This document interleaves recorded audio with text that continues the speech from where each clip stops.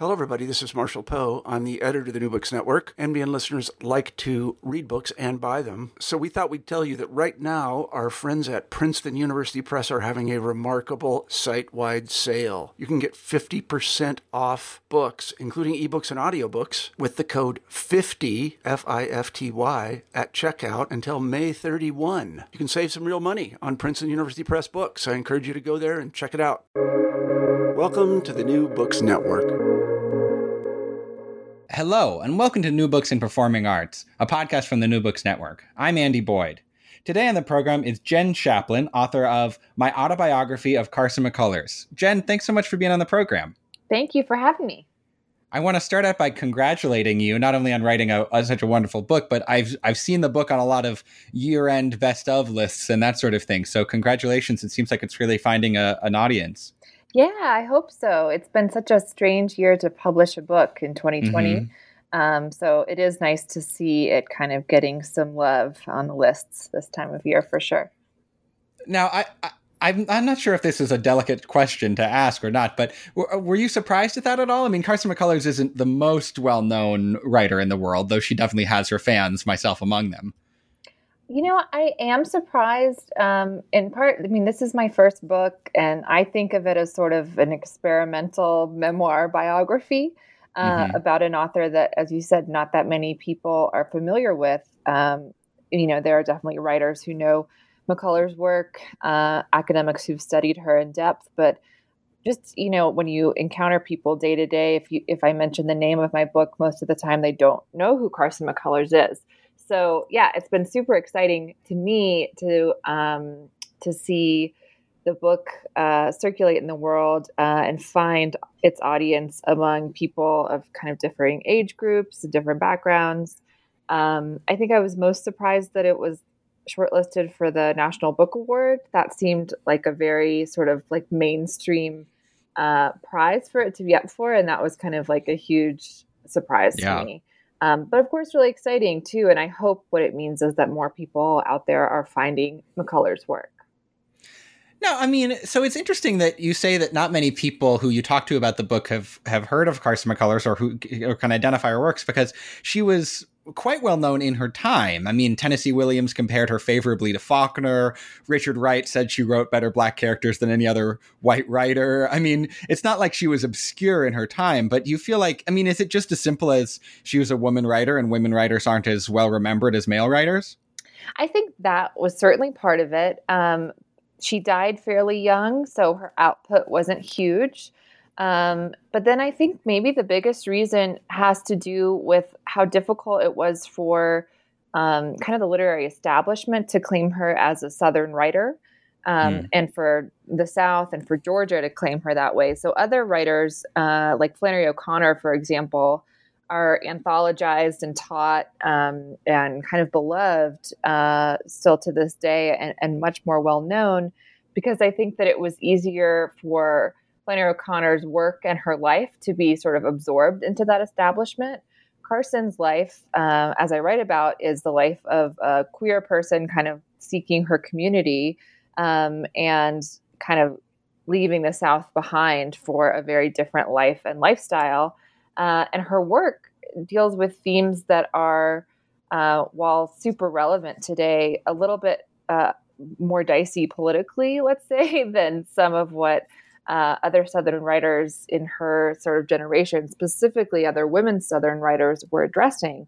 The way that she writes specifically about race relations in the South, and the way that she writes about queer desire and queer relationships, some of that, you know, could come across as radical even today. All of it to me seems really relevant. And so I think that some of what she was writing about, kind of, you know, mixed race relationships and queer relationships, I think that a lot of that just kind of put her out of the running for being sort of totally embraced by critics and writers as a Southern writer. So but she is beloved in her time. I don't know. I think, sorry, this is a bit of a long answer, but I think some of what I write about in terms of lesbian erasure and visibility, in terms of the way Carson's own sexuality was erased after her death, I think some of that has to do with it too. It's like she lived a certain way and was a part of a certain community during her lifetime. And then after the fact, all of that sort of was shut down and her legacy shifted, or there was an attempt to shift her legacy into something a little bit more palatable or easy to absorb by some perceived literary public. So I don't know. I think all of those things work together to sort of erase her a bit. Yeah. One of the things that I love about your book is I feel like, when McCullers is remembered, she's often remembered as sort of like a tragic case, Sure. as somebody who lived this very difficult life and had, was married twice to this horrible man and had problems with alcohol and had problems with her health. And, her life definitely seems sad if you forget the fact that she was a lesbian and like had happy relationships with women, especially towards the end of her life with Mary Mercer, who I'm sure we'll talk about a bit later. But I mean, is that kind of one of the reasons you wanted to write this book, is to sort of say, no, her life wasn't all tragic. It's just only tragic if you look at the straight parts of her life? I think so. Yeah. I think that the sort of like joy of her spirit and her approach to her life, despite all of the tragedy that she experienced, is something that's really amazing, but that is not captured very well in the sort of capsule biography of her. Or if you just kind of read through quickly the facts of her life and what happened, you might get the idea that she was just sort of a miserable person. But that so is not the way it plays out when you read interviews with people who knew her, when you read anything about her, when you read her her letters in particular. You really see this person who was so vibrant. She was hilarious. She was really funny. And that really comes through in her fiction as well. And so you lose a huge part of her personality if you tell her life story that way.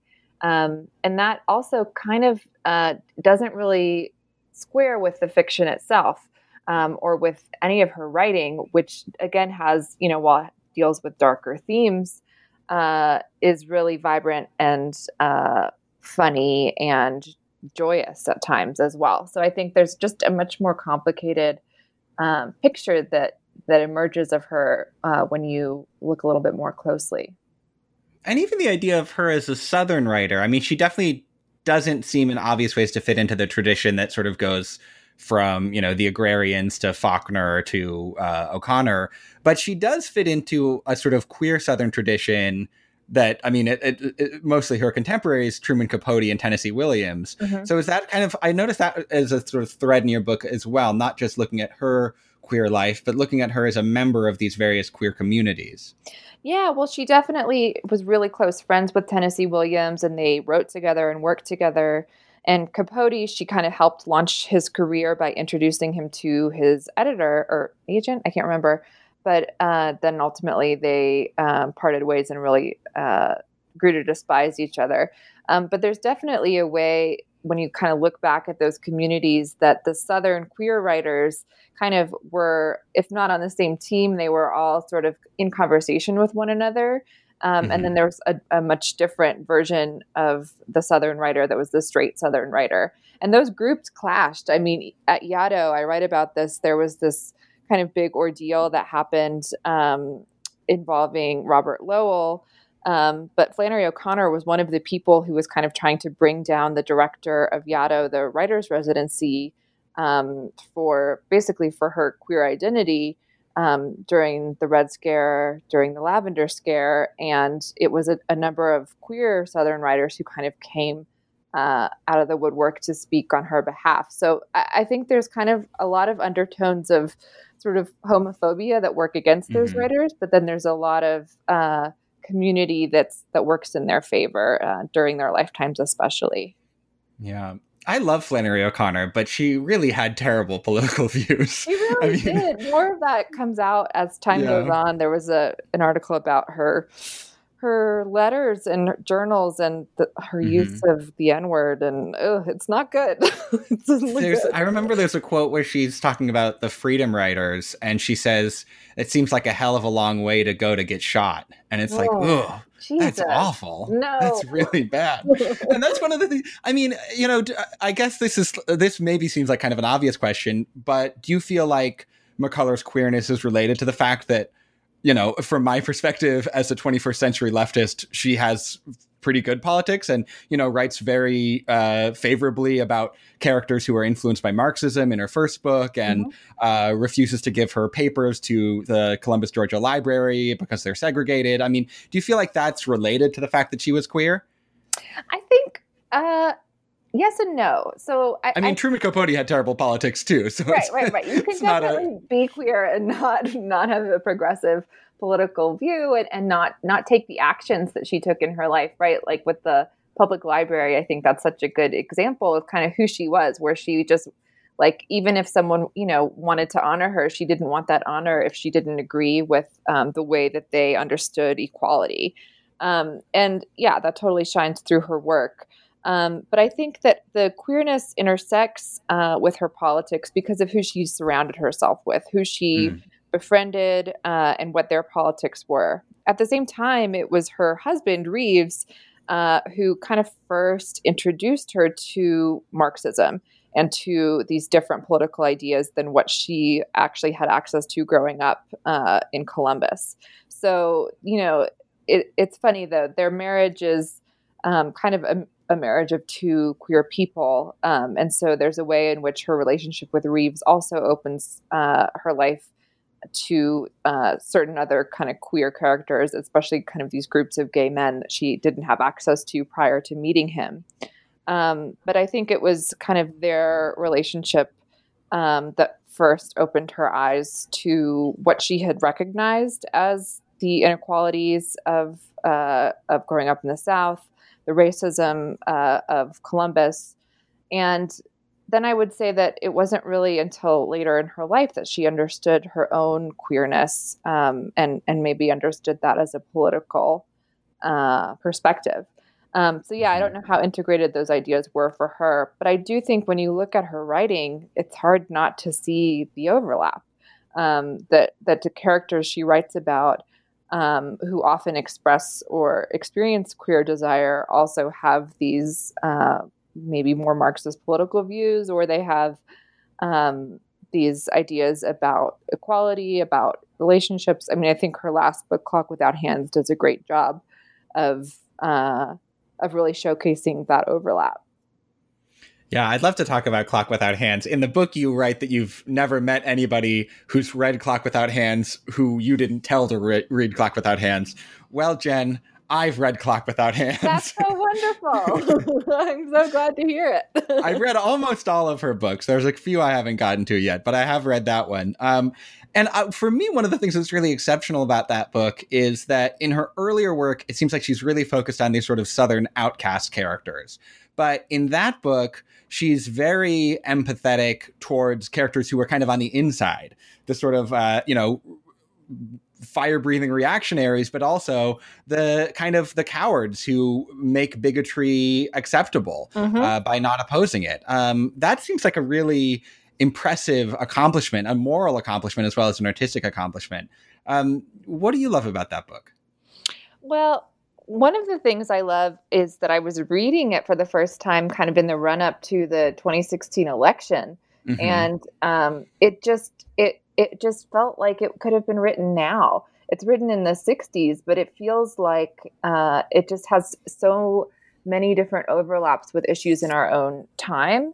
And so I think what you point out about how she writes specifically about not just the ultra conservative character of the judge in that book, but she also writes about those who allow violence to take place by just kind of turning a blind eye, right?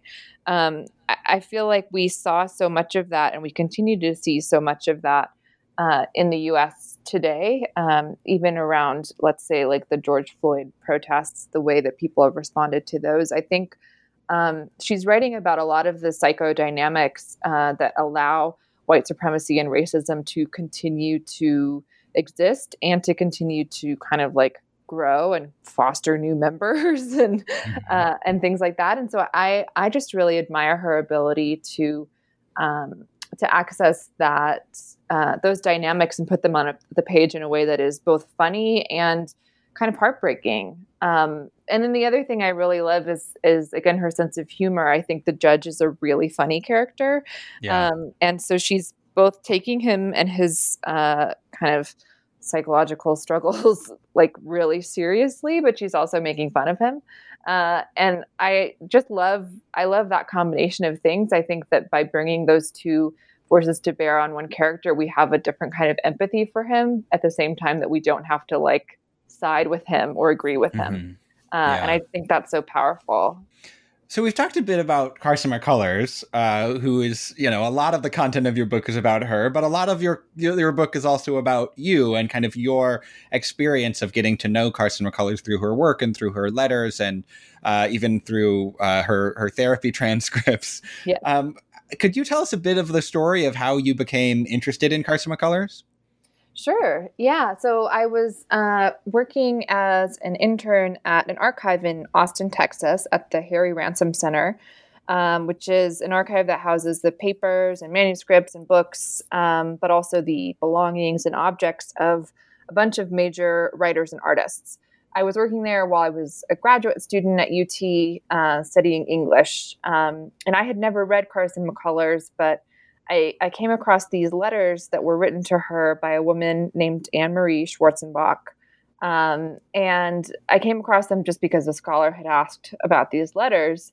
And I started reading them and was just totally shocked to learn that they were love letters. And they documented a relationship between Carson and Anne Marie that seemed really passionate and interesting and significant. And so then I kind of, as I often did in that job in the archive, when I would come across something that seemed juicy, I kind of, ran it down and tried to figure out, what else can I learn about these two women and their relationship. And as I started Googling, I just didn't like the way the relationship was being characterized. It was either talked about as like a friendship, or it was talked about as this obsession. I think if you even look on Carson's Wikipedia page now, you'll see like her obsession with Anne Marie Schwarzenbach or something. And that just didn't seem to be borne out by these letters from Anne Marie. It seemed like there was a lot more there. So I just started digging and reading the biographies, reading all of Carson's fiction, just trying to understand who she was, and continued to be frustrated with the parts of the story that seemed to be either left out or sort of written about with this language that was very sort of whitewashed, or that really took out some of the details that I was able to glean just from looking at those letters. And so in the process of becoming interested in her, I ended up cataloging her personal effects at the Harry Ransom Center, along with the personal effects of a few other figures like Gertrude Stein, Alice B. Toklas, and Sir Arthur Conan Doyle. So kind of a weird assortment of folks. And I was cataloging their clothes, their socks, their pajamas, their coats, their lighters, their typewriters, all kinds of different personal effects. And so as I kind of got to know those objects, I just got sucked in deeper and eventually ended up staying in Carson's house in Columbus. And the book kind of follows that research trajectory, how I got interested in Carson, and then kind of how I followed her from there on. Did that process, and I'm trying to think of a way to phrase this question, but did the process of getting to know her so closely and so intimately through her house, through her clothes, did that ever feel sort of creepy to you? Oh, for sure. Yeah. I thought I'm glad you said that, because you could have very easily been understandably offended by that question. No, not at all offended. I mean, working at the Ransom Center in particular and being like, you're in, and I've written about this. I wrote, my very first essay was about working there. It's called Finders Keepers, and it's kind of about theft in the archive. But working there, you're in this space that's like both this sort of like fun house of other people's stuff and ideas and materials, but also this weird tomb, this weird mausoleum of all these, dead people's belongings, especially the personal effects. There's something super creepy about them. And at the same time, super intimate and sort of fascinating. The same was true for Carson's house, where, like, as I write about, I didn't even know where I was allowed to sit, because most of the furniture in the house belonged to her at some time. And so, in my archival training, I would think like, okay, we must handle these objects with gloves. And at the same time, I was living in the house, and it's a writing residency, and lots of people have lived there. So it was always super unclear, like, how do I relate to these belongings? And at the same time too, there's something about old things. There's something about someone's, former stuff. It's like being in kind of a dead grandparent's house or something to a certain extent, like that everything's a little bit old and out of date. And sure, that's definitely creepy. No doubt. Yeah. Now, so did you feel like spending that time with that personal material helped you understand her work better? I do, to a certain extent. Yeah, I feel like I was able to understand her writing process a bit better by, getting to know her clothes. So, for example, the nightgowns that were in the Ransom Center, and then all these coats, how she often was writing from bed. And that's sort of why the nightgowns ended up in the archive, or at least that's sort of my theory.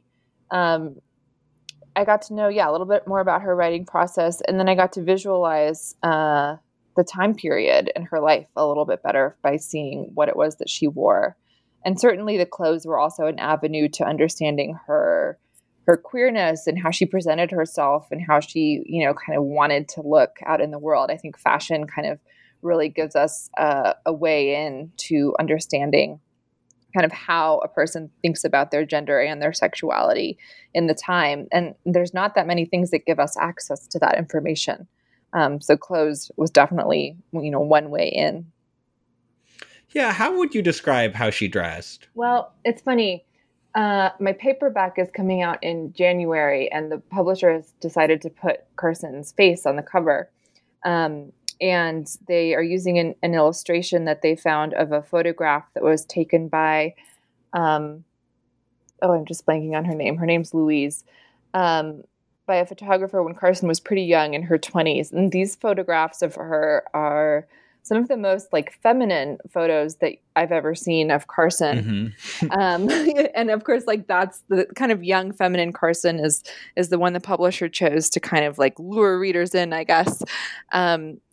And so when she was younger, she kind of went back and forth between sort of wearing dresses and these little tweedy skirt suits, especially when she was first in New York, and this much more masculine and severe way of dressing, some of which seems like it was inspired by her encounters with people like Anne-Marie Schwarzenbach and Erika Mann, Thomas Mann's daughter, who was kind of a power lesbian in New York at the time. And so her style kind of slowly evolved. And so there was a time when she was in New York, in and out of New York, when she's wearing kind of these white shirts with really big cuffs and collars over blazers. And it's a very almost hammed up masculine style. There's a really great Harper's Bazaar photo spread of her and Tennessee Williams, and the article is called "Incessant Prize Winners," and they're on facing pages, and she's smoking a cigarette, and they're basically wearing the same outfit, and clearly that's part of the joke, that's part of the joy of it. And then later in her life, she kind of shifts again, and she's just wearing these tapestried vests and these coats, the coats that I cataloged that are a bit over the top. So she had a number of different looks throughout her life. You mentioned a couple names in that answer, and I'd love to talk about Anne-Marie Schwarzenbach. You quote your partner in the book of saying, God, she's such a type about Anne-Marie, which I thought was great. What type would you call Anne-Marie? Oh, she is totally that person that woman who, you think when you're with her that she's totally in love with you and that, everything's going great. But then within seconds, she can be completely cold as ice. That seems to be Anne Marie's way. She was constantly making women fall in love with her, or that's sort of the way it's narrativized by a variety of people who were there at the time, and kind of doting on different women, and then kind of using their affection as a way to just showcase her own power to a certain extent by kind of pulling that affection away or giving it back. And that is such a type. That's a type in relationships among, I feel like, young people, especially. But yeah, it certainly is a lesbian type. You see it in movies and TV shows when you do get a lesbian character. There are a lot of Anne Maries out there for sure. Yeah. Yeah. I felt so bad for Carson when you were just narrating those interactions that she had with her. It seems so painful. For sure. So painful, but so common, so normal and so typical, I think, of relationships among women, of especially like young relationships. It's just so easy to get into a situation like that, for sure. You also mentioned Tennessee Williams, and I love Tennessee Williams. He's one of my favorite writers. And he comes off really well in your book, which I was glad to read. And he's one of the few people that Carson McCullers describes her illnesses to in detail, which to me seems like a really remarkable display of trust. Could you describe their relationship and what it meant to her, sort of both personally and artistically? Yeah, I mean, they were ultimately really close, and they wrote a lot of letters back and forth.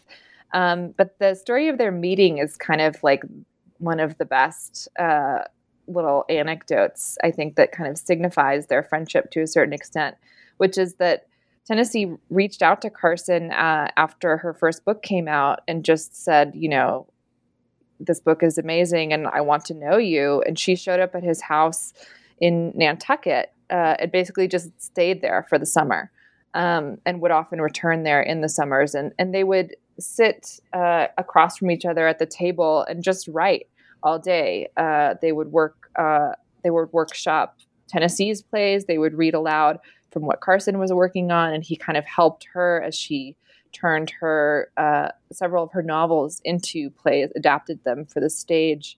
And she ultimately had a lot of success with that. So I think that their relationship was really fruitful for her work, and I assume for his as well. I don't think I kind of spent as much time thinking about how Carson may have impacted Tennessee's work, but I bet if you go back from the date of their meeting, you can probably see the influence of that kind of creative friendship.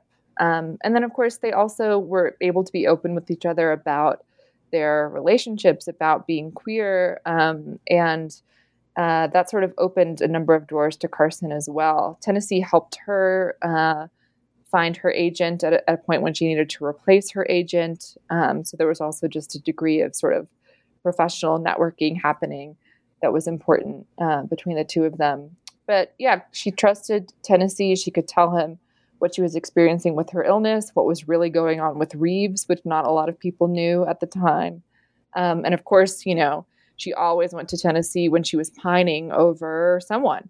Often Anne Marie at the early stages, but later in her life, different women came and went, and she often talked about them to Tennessee. So yeah, they were totally confidants and very close friends.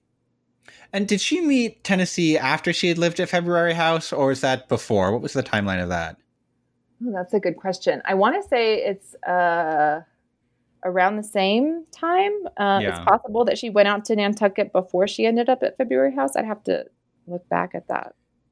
And for our listeners who don't know about February House, I feel like this is, I read a book about the literary history of Brooklyn, and I was so excited to go visit February House and see it for myself. And then I found out it was demolished to make room for the BQE, which is such a tragedy. I mean, it's like the most amazing collection of people, W.H. Auden, Benjamin Britten, Richard Wright, Carson McCullers, Gypsy Rose Lee. I mean, just on and on and on.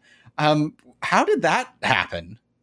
That happened because of a friendship between Carson and the Harper's Bazaar editor, George Davis. They were friends. Carson was new to New York, and her relationship with Reeves was really on the rocks, and he was so controlling. And George Davis was broke and basically kind of needed a roommate. And they found this house in Brooklyn on Midaw Street. I think that's how you pronounce it. And decided like, okay, if we both live together, in different parts of the house, George Davis was gay is another kind of note on that. Maybe we can bring other writers and other musicians and choreographers and people in, and people can come and go, but that way we can all afford to live. But, Carson won't be controlled by Reeves. She'll have more freedom, and Davis will be able to afford his somewhat lavish lifestyle. Everyone will be able to afford to eat because we'll, hire a cook for us all. So that is kind of how the idea was born, almost on a whim. And it worked out beautifully. So yeah, you mentioned a bunch of the different people who lived there at different times. Paul Bowles and Jane Bowles also lived there. And those were some of the friendships that really first solidified Carson's sort of life in New York, her community among creative people, and certainly her queer community. The house got its name from Anais Nin, who realized that most of the people living in the house had been born in February. It was like a very jolly and creative and energetic community of Aquarius sun signs, which to me as an Aquarius sounds really fun. Yeah. I think Richard Wright moved in with his family and then decided maybe this is not the place for me and my wife and children. It was not a family house. Yeah, I don't think that worked out well. But he ended up allowing Carson to stay in his apartment in Paris a number of times because, they just became really close through that experience. Yeah. So, I mean, you mentioned sort of being somewhat jealous of February House, which I think is a very sensible reaction to reading about it and researching it. How did researching McCullers change your life? Oh, gosh, in so many ways. I mean, at the time when I started, like I said, I was a grad student. I was studying to be a professor, like a literary professor of English, and I am not that. In the process of doing this research, while I was finishing a dissertation on a totally different subject, I just started writing. I started writing about my work in the archive. I started writing about Carson McCullers, and some of my writing started to have some success, being published and being was a finalist for a couple of awards at UT that both came with a fair amount of money attached to them. And so I kind of got this idea like, well, maybe this writing thing is actually something that feels like more of a fit to me than the academic work that I've been doing. And I think a lot of that was inspired by studying Carson's life, studying the life of this writer, and understanding kind of how she made that life work, understanding the other artists and writers that she was in community with and how rich that environment was. I think it made me want that to a certain extent. So at the end of my grad program, after interviewing for some academic jobs that sounded really, really bleak and not getting them, my partner and I moved to Santa Fe with the intention of just kind of focusing on writing and trying to create some version of that creative life in a place that would allow us to get by on a little bit less than what was required in Austin at the time. Austin was kind of going through this huge tech boom, and we were feeling really pushed out. And basically, that's kind of worked. I mean, like ever since I have sort of pursued the research into Carson McCullers, wrote the book, got an agent and a publisher, and have kind of built my life around writing. And I kind of credit all of that with studying Carson and her life. Wow. I mean, that's so interesting to me because in this book, what's very clear is that a part of you loves doing archival research. Oh, yeah. So what was it about academia that made you feel like that's not for me after, I mean, you completed your PhD, right? Yeah, I did. So you had enough of a taste of that life to know it wasn't for you. What about it seemed like not a good fit? I think a big part of it has to do with the style of writing, academic writing. which I was capable of doing, but I really couldn't stand. And I love, as you mentioned, I love doing archival research. I love research in general. Where I'm sitting right now, I'm surrounded by books for the research I'm doing right now. And at the same time, I felt strongly that there was, for me, a different way of writing about that research that made it accessible to more people, that made it accessible beyond sort of the walled off parts of the academic institution. And I really wanted people to know this version of Carson McCullers and her life, but I didn't want that to be something that, was discussed within, a small coterie of people, like the 8 people who have read my academic article that I published or whatever. I really wanted it to be part of a larger conversation. At the same time, I really love teaching. And that's something that I miss sometimes. I was adjuncting when I first moved to Santa Fe. But again, I think I am a more natural creative writing professor than I am a literature professor. I find it easier to talk about the writing process than to sort of pick apart the books that have been published. So yeah, I think there were, and there were a number of like different political things about being in graduate school, being a graduate student at a big state university, their sort of attitudes toward teaching and funding graduate students and how that was even shifting under our feet in terms of things like health insurance and what we were paid. All those things sort of really turned me off the academy to a large extent. And, I've had a lot of luck outside of it. I actually work now as an archivist for an artist in Santa Fe. That's sort of the work that I do that supports my writing. So in a way, I'm kind of continuing that same process, but just independently. And I think that's increasingly common, right? That people will get a PhD and then they'll use those skills to do a different related type of work, not necessarily kind of doing the traditional hunt for that tenure track position, right? Yeah, I think it has to be that way because there are so many PhDs and so few tenure track positions. Right. Yeah, it's not a choice that they've all decided to make all at the same time. It is and it isn't. I mean, for me, it felt like a choice and a rejection, but also, because I could have spent the next several years, bopping from fellowship to fellowship and, trying to get that tenure track dream. But instead, I was like, no, I want to live where I want to live and I want to kind of, figure it out myself. But yeah, I do think that is more common. And I think that there are skills that you get doing a PhD that apply far beyond just academic teaching. At least that's what I've found to be true. Mm-hmm. One other aspect of the book that I'd love to touch on briefly is chronic illness, which is something that you suffer from and that McCullers also suffered from. And it's something that it seemed like that was another aspect of her life that you felt had been misrepresented in previous attempts to kind of write about her. Could you talk a bit about what your own illness kind of allowed you to see in the archives of McCullers? Sure. I was kind of in the process of being diagnosed with a chronic illness called POTS, postural orthostatic tachycardia syndrome, basically because I was fainting a lot.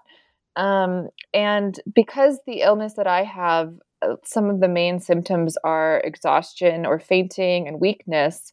I was really able to sort of see and read through the lines when Carson is talking about her illness or when others are talking about her behavior and see someone who is struggling against sort of the limits of their own body. And that's something that I was really feeling strongly about my own body at the time that I was writing, even at the time that I was staying in Carson's house, for example, really feeling those limitations. In terms of her illness being misunderstood, I think, she definitely drank heavily for much of her life, and that's well documented. And I think her own illness and the various ways in which she suffered, especially after her first stroke, were just not very well understood by people, by doctors at the time. She was misdiagnosed a number of times. And a lot of people, Truman Capote being one of them, really like to just say, oh, I think she's kind of like hamming it up to get attention, or I think she's faking it, or she's just a drunk. Like the things that people would say about her were pretty harsh, and were really, failures, I think, to understand what was going on and what she was experiencing physically, and sort of the limitations of her body.